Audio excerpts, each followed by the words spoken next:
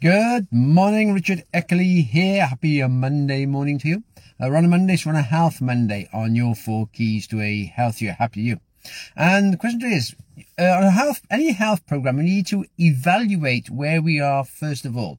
That's your first step to evaluate anything in life. You need to find out where you are first before you can then start yourself to move yourself forward to where you want to be.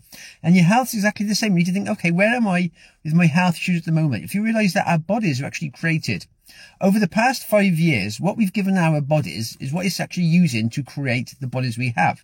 Our bodies naturally regenerate the cells and repair the cells over time on a daily basis. And they say it's about every sort of like 9 months, it's generated all new cells in the body.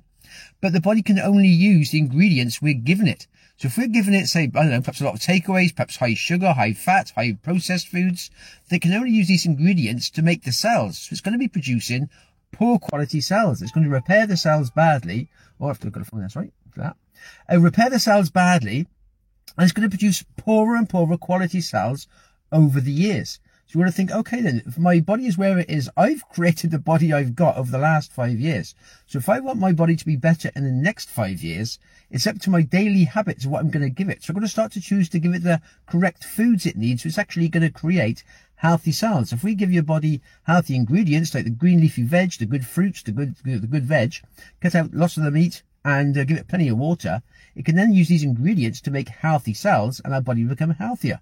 If we carry on with perhaps the process of giving it these poor quality foods, it's going to keep making poorer and poorer quality cells because that's the only ingredients it's got.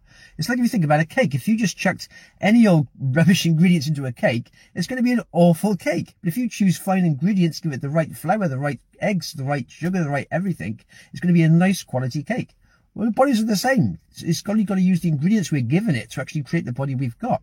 When we realise that 90% of our health is down to our lifestyle choices, and only 10% is down to genetic disorder from our DNA, it means we're in control of our bodies and our health. So in the future, perhaps if we are getting into cancers, heart disease, Alzheimer's, a lot of the time it's our lifestyle choices that are causing us these problems down the road because we've been doing this for such a long time. But remember, 10% is genetics. We can't help the 10%. That's DNA. That's programs that are built into us that can cause things to kick off. But when 90% is down to our own personal choices on a daily basis, we can decide to give ourselves the right ingredients. So we're giving ourselves the chance to build a healthy body in the future. But it's evaluating where we are, first of all, thinking, okay, over the last 5 years, have I been giving my body what it needs to create healthy cells?